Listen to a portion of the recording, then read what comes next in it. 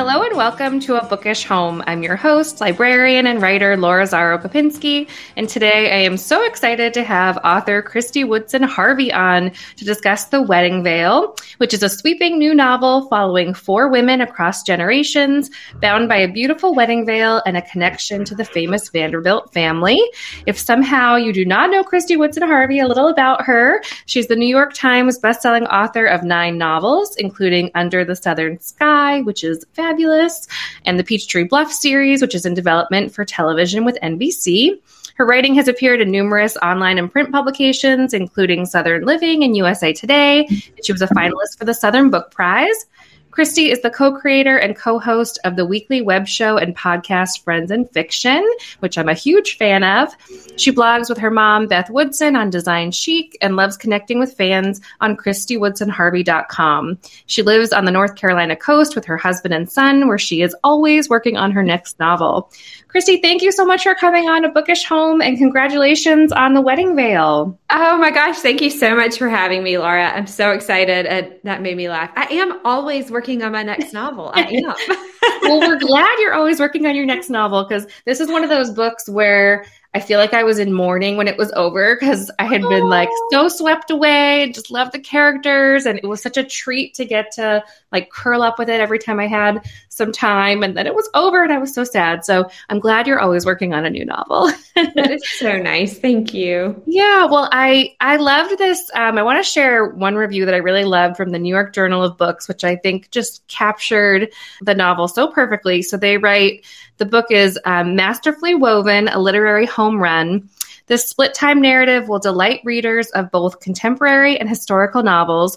As with all her books, Harvey delivers her trademark glamour and lighthearted spirit, all while weaving in fashion, architectural design, and the dramas that play out in daily life. It's a delightful, well-shaped novel that leaves readers with a burst of joy in the end. I love that. So I love that too. Yeah. So can you tell listeners a bit about this new book, The Wedding Veil? Absolutely. So this is my first historical contemporary novel. So it means so much when I hear, nice comments from people like you, because it is a little nerve-wracking, to do something new and to do something different. And, but I just really became very interested in Edith Vanderbilt, and I kept saying that someone should write a book about her, never imagining that it would be me. But the book opens in 1914 when George Vanderbilt, who built Biltmore Estate, has just passed away. And so Edith and her daughter Cornelia, who was 13 years old, are left in a very different financial situation than they would have imagined, simply because the vast majority of what was left of George Vanderbilt's fortune was willed to his daughter Cornelia, and she would not receive it till she was 25 years old. So the two of them sort of bond together and vow that they are not only going to save Biltmore Estate and really the town of Asheville, which at the point they basically owned almost all of, but that they're also going to preserve George Vanderbilt's legacy at all costs. But when their ideas about what that looks like start to go in a different direction, there starts to be a bit of conflict in the story. And so in the present day part of the story, Julia is getting ready to walk down the aisle, and her grandmother Babs is placing this beautiful family wedding veil on her head that has become this symbol of, good luck and long marriage and all of these wonderful things. And Julia sort of panics because she knows that she is going to be the one to sully the name of the family wedding veil if she wears it, because she knows that in that moment that her marriage is not going to last. And so she runs away. Babs drives the getaway car. And both of these women find themselves at these really major crossroads in their lives where they have to make some really big decisions about what they're going to do moving forward. And so for all four of the women in this story, this wedding veil becomes the symbol of what they have to let go of in order to move forward into the next chapter of their lives. It's woven together so beautifully, and I love the dual timeline historical fiction and books with multiple points of view. But sometimes it's rare to have a book where you're so invested in each point of view and both timelines, and you're not sort of racing to get to, either the past or the present or a particular character. I just was so drawn to all of their perspectives and stories. And I love the way you capture the grandmother relationship in the present day, and then the mother-daughter relationship in the past, and just the complexities of those. And I'm just kind of wondering, it seems to be that they all fit together so wonderfully in terms of having these common themes and kind of the intrigue with the wedding veil. And I'm just sort of wondering how you came up with all this and what the inspiration was. Oh, that's a great question. Well, thank you, first of all. But in 2018, so a few years ago, we live in Beaufort, North Carolina, and on the coast, and there was a big hurricane coming towards Beaufort, and Jim Cantore came to town. I don't know if you know him, but when Jim Cantore from the Weather Channel comes to town, you run, because he's always where the bad stuff is happening. So we decided to evacuate and go to Asheville, North Carolina, which is one of our favorite places. And I actually grew up just a few hours from there. So I had been to Biltmore, plenty of times in my life, but our son was 6 at the time and he had never been. So we thought, well, this will be fun. We'll take him to Biltmore. And I just became really intrigued by Edith Vanderbilt in particular on that trip, because I had not realized until then what a young widow she was and how she was left in these sort of dire straits when George died. And she really made it her life mission to save this home for our future generations, which, her work was really the foundation of, saving this real gem during a time when many homes of that size and scope were just torn down because people couldn't afford them anymore. And so I just became really interested in how she did what she did, how she saved Biltmore, but more importantly, why? Because at some point, yes, it's a beautiful home, and yes, it's a symbol of a man that you loved, but also at some point it becomes kind of an albatross, especially, this is 1914. I mean, women can't even vote. So, you have this woman who's taking on this monumental task alone. And so I went home and I started reading about her, and I couldn't really find the answers to the questions that I was looking for. And I really did. I said to author friends, you should write a book about her. She's so interesting. So I sort of put this to the side, and fast forward about 18 months, and I was back in the mountains. My cousin Sydney was getting married, and she was wearing my wedding veil, which was passed along to me by my sister-in-law, which was worn by many generations in my husband's family. So it was kind of this family heirloom of my husband's. And we had decided that we thought it would be fun to have, women that we loved that were really important to us in our lives also wear this beautiful wedding veil. So I'm putting the wedding veil on my cousin Sydney's head. And I said, isn't it cool that this veil connects us to all of these women that we will never know? And she was like, that is cool. And we sort of locked eyes, and we were both like, that's a book. I'm like, I'm so sorry. You're about to walk down the aisle, and it's always about the book. So I knew right away that I would write this book, and I knew it was going to be called The Wedding Veil. But when I pitched the idea to my agent, who's kind of my, first line of who I pitch ideas to, she said, gosh, I love that idea. And she said, but I know, you love historical fiction, and you've had some thoughts about writing historical fiction. And she said, what if you wrote about a real wedding veil? And I was like, how am I ever going to find a real wedding veil that was worn by a woman that I was so interested in that I'm going to spend a year of my life researching her? But of course, I'm a nice Southern girl. So I said, what a great idea. All of that to say, I did not plan on doing this at all, but I was at home one night and I was up. I just couldn't sleep. And for some reason, Edith Vanderbilt popped into my head. And I thought, what if she had an interesting wedding veil? And so I Googled Edith Vanderbilt wedding veil really quick. And the story came up about this family heirloom veil worn by Edith and her sisters and her mother and her daughter Cornelia. And then it disappeared. And I literally felt like I had been handed this historical contemporary novel, because now I could write about this real wedding veil worn by these real women that I was really interested in learning about. But I could also have this connection to the present day and answer the question of, what did happen to the Vanderbilt veil? That is so cool. It just seems like one of those times where the book is meant to be. And I totally agree. I mean, I think this book found me. I really do. And I feel like that sometimes with stories. Sometimes it's just like, oh, here's a story I'm writing that I came up with. And then sometimes I'm like, no, this story found me. And you mentioned Under the Southern Sky. And that was another one that I really was like, oh, this story found me, Oh, can we hear about that? I loved Under the Southern Sky. Absolutely. No, it's definitely a favorite of mine, but that was one too that just had been brewing for years. So my first book, Dear Carolina, came out in 2015, and it was right before that book was about to release. And I was just at a party with some friends, and one of my friends pulled me aside. She had just had twins via in vitro. And she pulled me aside and she said, "Oh my gosh, we have all of these leftover frozen embryos and we have to decide what to do with them." And she said, this never occurred to us. It never crossed our minds one time that after we had our babies, we were going to have to figure out what to do with what was left. And it kind of started me on this path because I realized then how connected people become to these embryos and how they feel like, almost like they're children. They're very important to people. And she said, I think it's hard to understand unless you've been through it. And she said, but so many people are going to have to be making these decisions. And I think you should write a book about it. And I knew right then that I would. I was like, one day I will write a book about this. But, it was something on the back burner for a while. And I had these little bits and pieces of story idea. And I keep all these different Word documents on my computer of bits and pieces of story idea.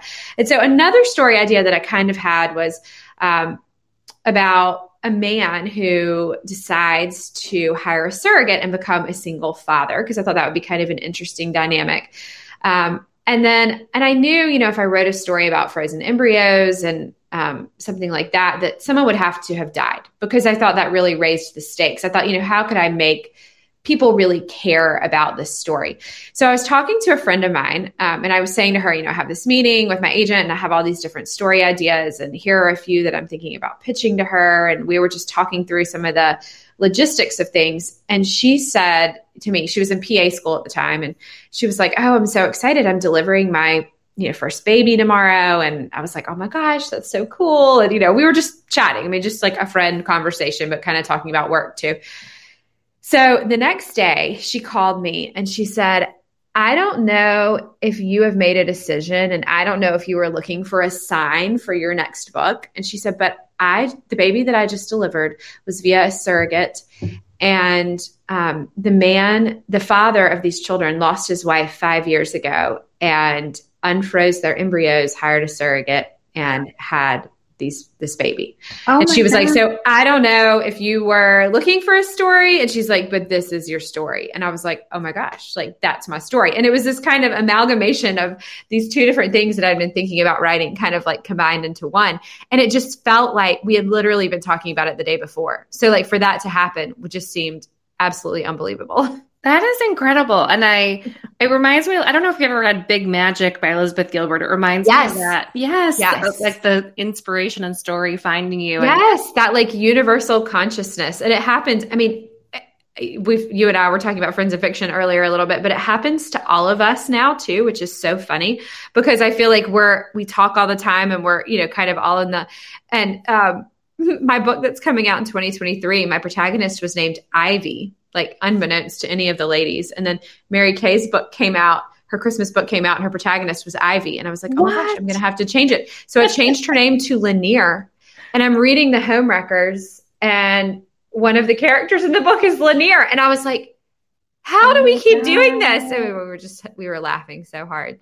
We, all share a brain now, but there is something funny. And in the little ways and the big ways, you do kind of feel that, sort of that consciousness sometimes. Yeah. Well, that was going to be one of my questions too, because I know from listening to Friends in Fiction, I'm so fascinated by all of your writing processes, but I'm such a historical fiction fan too. And I love hearing about the way Kristen Harmel and Patty Callahan Henry dive into the world of the past in their books and do all that research and just really dive into that. And I was curious, if that was something that made you want to take the leap too, just because it sounds so fun and exciting. I know you have the journalism background too, so I didn't know if that was part of it. But yeah, absolutely. So I had actually started writing The Wedding Veil right before we started Friends in Fiction. And I was friends with Kristen and Patty, but not like now. I wasn't quite as deeply into their worlds, I guess, as I am now. So I don't know. Historical fiction has always been a favorite genre of mine to read. And I won't tell, this is sort of not a great story without telling you who it is, but I've always known that I would write historical fiction. I feel because it's a genre that I love so much and I'm so interested in. And there's kind of a big project that I know, I will do one day. It's like in the back of my mind, like a woman that I really want to write about, that I knew I would sort of take on one day. And I guess, I'd been playing around with that. I had been researching for that book, knowing that it was such a massive amount of research that I probably wouldn't do it right now.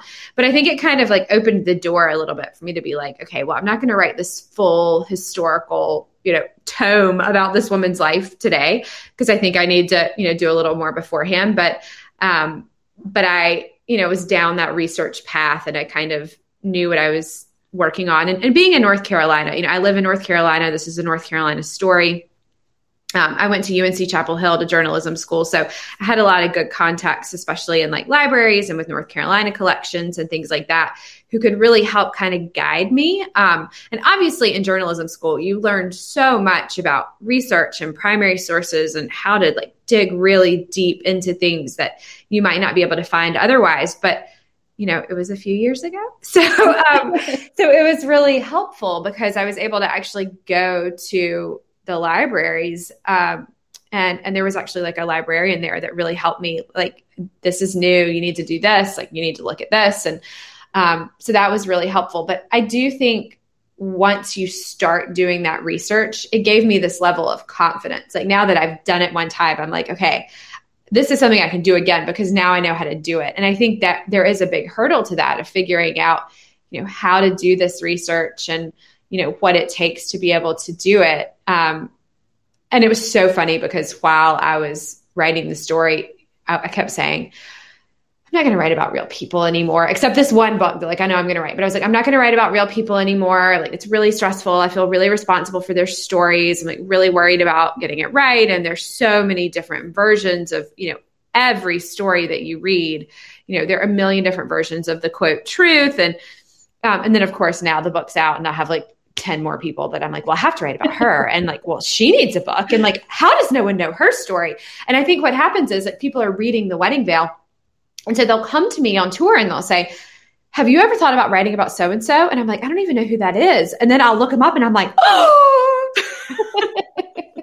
oh, that's so cool. And it's reminding me of, why am I blanking on her name? The Paris Wife author. Paula McLean. Paula McLean. I've listened to interviews where she's talked about how, because she does so many books where she's really taking a lesser known woman's life and bringing her to life, and how she'll be on tour and someone's like, you should write about this person. You should write about that person. You should write about that person. So, okay, well, talk about the consciousness. I was with Paula for the last 2 days. What? Oh my God. Yes, I dinner at her house and we were in Cleveland. God. We did a Friends of Fiction event in Cleveland and she came to the event last night or night before last, and we had dinner at her house the night before. And yeah, she's wonderful. She's wonderful. I've known her for a long time. I love her. And I am also a aspiring historical fiction writer. And I just love hearing it. Yeah. Oh, thank you. I love just hearing about everybody's process and how, like a story idea just kind of like nudges at you until you go for it. But I would love to hear, for myself and other people listening who do love historical fiction and maybe writing historical fiction, I would love to hear a little more about how you kind of immersed yourself in this time period and tried to capture her voice. And I know you mentioned a little bit about digging into the sources. I read a little bit about how, because the Vanderbilts were so famous, you did see some things that were made like, had you not dug a little more, you would have thought they were true. Yeah. So I'd love to hear a little bit about your process. Yes, that is so true. I was so shocked by that because, again, going back to journalism school, you always learned like rely on your primary sources. And so I knew it was actually funny. I learned sort of early on, there's not a ton written about Edith and Cornelia. And so I read, every book that I could get my hands on, and The Last Castle, obviously being like the most notable and famous and perfectly researched and executed. But there were some other books that I would, I'd be reading things and I would think, well, I know from my research that can't be right. Like, and it would be simple things like dates or something that I'm like, that's not possible. And it's like published in a book. Again, The Last Castle was absolutely flawlessly amazing. I don't know how she took that on. It was incredible. But I thought I really need to go back in time. And I really need to go back to the primary resources and make sure that like I am verifying my facts as much as I can. It's fiction, you know? So I obviously there are things about these women's lives that I will never know, that I made up. I mean, there are things that I found 3 versions of a story. One seemed the most plausible, but door number 3 walked me down my story path the best. So that's the one I chose. I mean, you know, I am very upfront about the fact that I made the story up. Like this is not a true representation necessarily of Edith and Cornelia, but I did try to stick to the facts as much as I possibly could. So I, you know, newspapers.com was my very best friend. And I literally think that I've read every magazine or newspaper article ever written about these 2 women, which is a lot, like down to the, like, you know, Edith Vanderbilt appeared at the blah, blah, blah luncheon and she ate the, you know, quail with the blah. I mean, it is a lot. But all those little details, you know, really, really helped inform the story. But one of the things, the story that you're kind of referring to, I think that I found out like right away that was just totally untrue and still makes me laugh is there. I found all these articles about Cornelia Vanderbilt attending UNC Chapel Hill, or rather not all of these articles, but there was a big article that was syndicated in a ton of different newspapers. And so when they were syndicated in slightly different ways. So I might have to read like 30 different versions of the same article because, they were cut in different places, you know, to fit the sizes of the newspaper. So I might read, you know, 10 or 12 different versions of an article, but like number 10 had this really critical piece of information in it that the rest of them didn't have because the rest of them had cut it off earlier or something like that. But one of the things that really, I went to UNC, so I was really excited about that. And I thought, you know, this is 1918, it's World War I, it's, you know, the Spanish flu. There are all these really interesting things happening on campus at that time. The men were off at war. It had become a research facility for the military. 2 university presidents died. I was deep into this. I thought this is going to be an entire like storyline segment for me of this book. And so the thing that kind of bugged me just a little bit right off the bat was that the article was from 1918. And I knew that women couldn't attend Chapel Hill all 4 years until they were juniors. And this would have made Cornelia 18 years old. But it wasn't a huge, it was like a little bit of a ping, but it wasn't like a huge red flag because she attended Miss Madeira's in Washington, D.C., which is Madeira now. It still is there and still exists. And at the time, it was a high school and a college. And of course, like this is a woman who has traveled all over the world. She's had tutors. She has access to things that other people do not. So the idea that she could have had technically 2 years of college under her belt in some way, shape, or form was not, you know, unheard of. So I reached out to somebody at UNC Libraries and they connected me with the General Alumni Association who said, well, you know, there were 20 women that attended UNC in 1918. So this will be fast and easy research. And in the meantime, I found another version of this article quoting George Vanderbilt about how excited he was about his daughter pursuing her higher education. And I looked up at the date again and I looked back at my notes and I was like, okay, well, this article was written in 1918 and George Vanderbilt died in 1914. So that makes this a little bit unlikely. And of course, I heard back from the Alumni Association the next day that they didn't have any record of her ever attending. But, you know, the librarian and I actually talked about it and he was like, you know, I mean, you've got the primary sources, you've got the quote proof. If you're really married to this storyline, you could probably get away with it. And I was like, yeah, but you know, I do want it to be as close to the truth as it can be. So I ended up not doing it, but that was really early on. And it was a real lesson to me, like, okay, I really need to check things and make sure, you know, that I am getting my facts as close to right as I possibly can. Yeah. It's so funny because I don't think I had really thought much before this about them sort of being almost like tabloid sensations of their day where people would just make up stuff about them. Yeah. And, you know, I will say I hadn't really thought about that either when I started this. And I think one of the things that made me even more careful about it is I talked to a family member of Cornelia's really, really early on. And she said to me something that I never would have found in my research, that never would have really crossed my mind, but made so much sense and ended up informing her entire story for me. But, you know, to your point, she said Cornelia never asked for this. Like she was not asked to be born, you know, being chased by every photographer and newspaper everywhere in the world for her entire life. That was not something that, but she was probably the most notable and recognizable woman of her day, or certainly one of them. And it sort of, it changed her life in really big ways that I think you read about and maybe hopefully come to understand a little bit in the book. Yeah, it makes her a really fascinating character to read about for sure. Well, one of the questions I wanted to ask, I love following along with everything you're doing, your book events and Friends in Fiction, and your pace with writing is amazing, which is great for us readers. We constantly have a new book to read, but I'm just kind of wondering, what is your writing routine like? How do you sort of manage all the different hats that you wear and still kind of be able to really immerse yourself in these books that kind of sweep us away? It's a work in progress. No, and I think we've all said this about Friends of Fiction in particular, that if someone had come to us 2 years ago and said, hey guys, would you be interested in starting this thing? You'll do it every Wednesday night for like at least the next 2 years, but probably longer. And, you'll have meetings about it every week, and you'll have this really big schedule, and you'll go on tour together, and, you'll be doing advertisers and finances and, all merchandise and all of these things. We all would have been like, absolutely not. Like, no, there's no way that we could do this. But I think the fact that, it came out of COVID was really sort of fateful, because, none of us were on the road.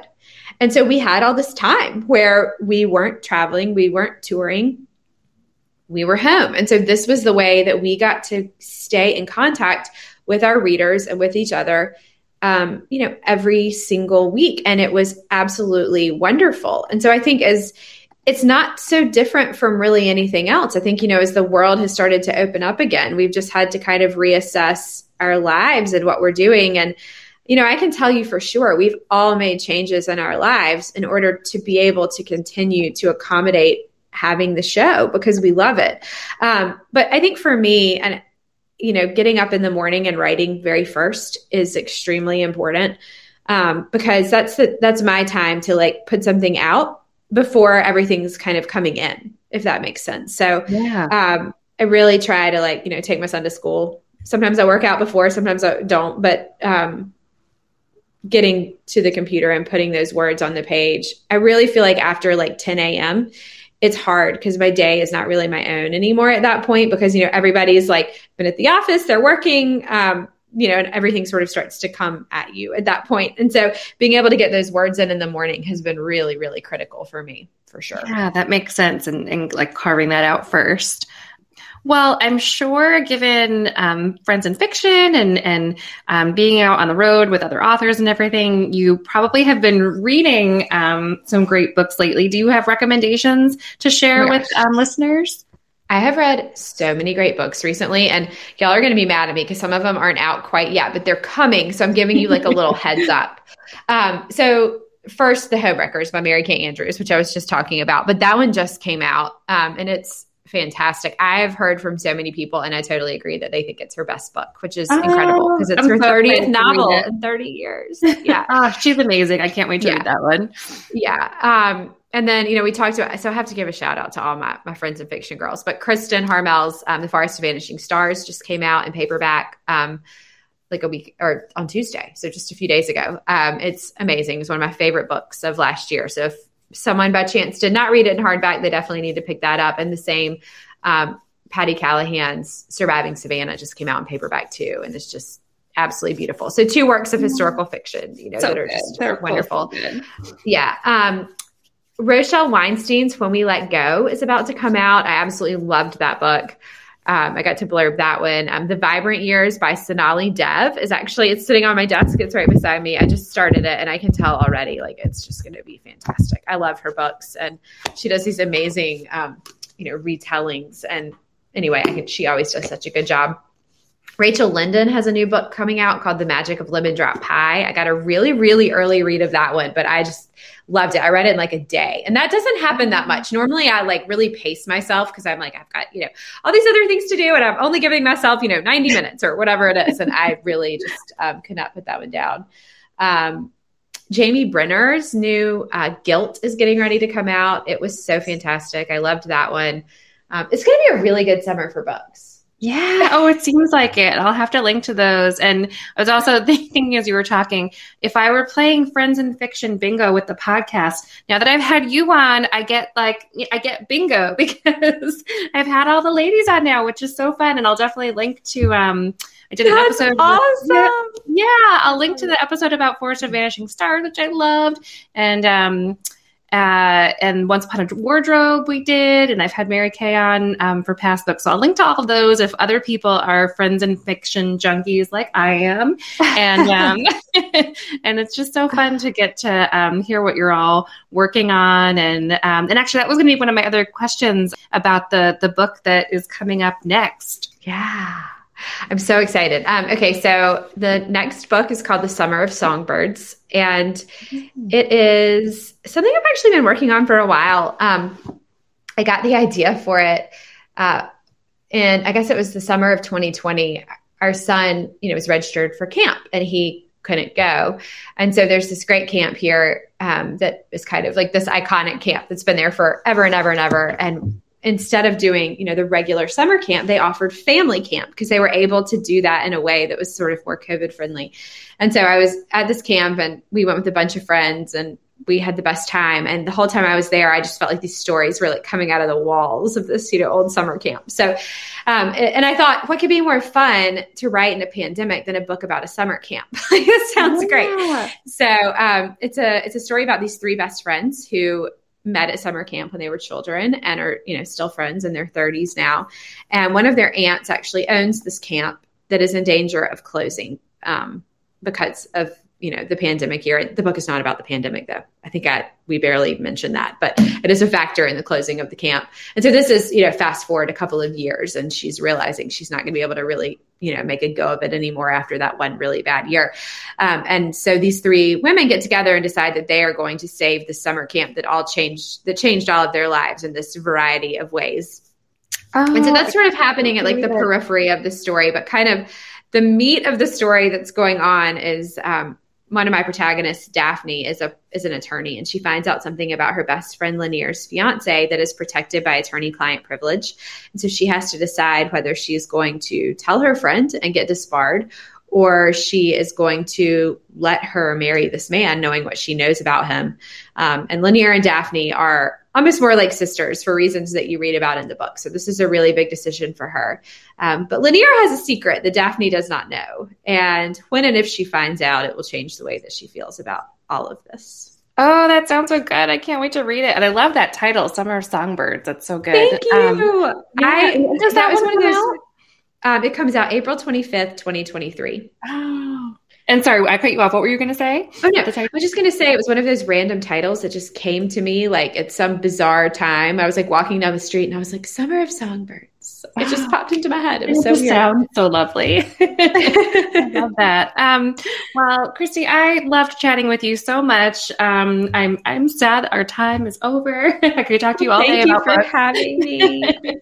Thank you for coming on, and congrats again on The Wedding Veil. And actually, I meant to just say, I was so excited to see that you have a series in development for TV. Is there any news on kind of when that's coming? I don't have any news on when that's coming. In fact, I actually have a call about it later this week. So hopefully I will have some more news soon. But yeah, I got to write the pilot with a couple of writers from who actually work on Sweet Magnolias, which was really fun. So the pilot is ready, and hopefully we'll get to hear about next steps really soon. So, I'll keep everybody posted. That's awesome. Well, congratulations on that as well. Best of luck with all your projects and have a great rest of the day. Best of luck with your project too. I'm so excited for you. Thank you so much. For links to all of the books mentioned on this week's episode, you can visit abookishhome.com. And there you'll also find a link to our new online bookshop. A Bookish Home has teamed up with the new organization bookshop.org, which supports independent bookstores. And if you'd like, you can browse books by authors who have been guests on A Bookish Home. I'm also sharing there all of the books mentioned on the podcast, books I've been reading lately, and other recommendations. It's a really wonderful site to browse and look through books. And if you make a purchase, it supports A Bookish Home and independent bookstores, so it's a win-win. So if you want to check that out directly, it's bookshop.org/shop/abookishhome, and you'll also find that at abookishhome.com. If you are enjoying the show, I hope you take a minute to subscribe and also rate and review in iTunes or wherever you get your podcasts. And if you enjoyed this episode, I would encourage you to share it on social media to help other people find the show and this episode. Thanks for listening, everyone, and happy reading.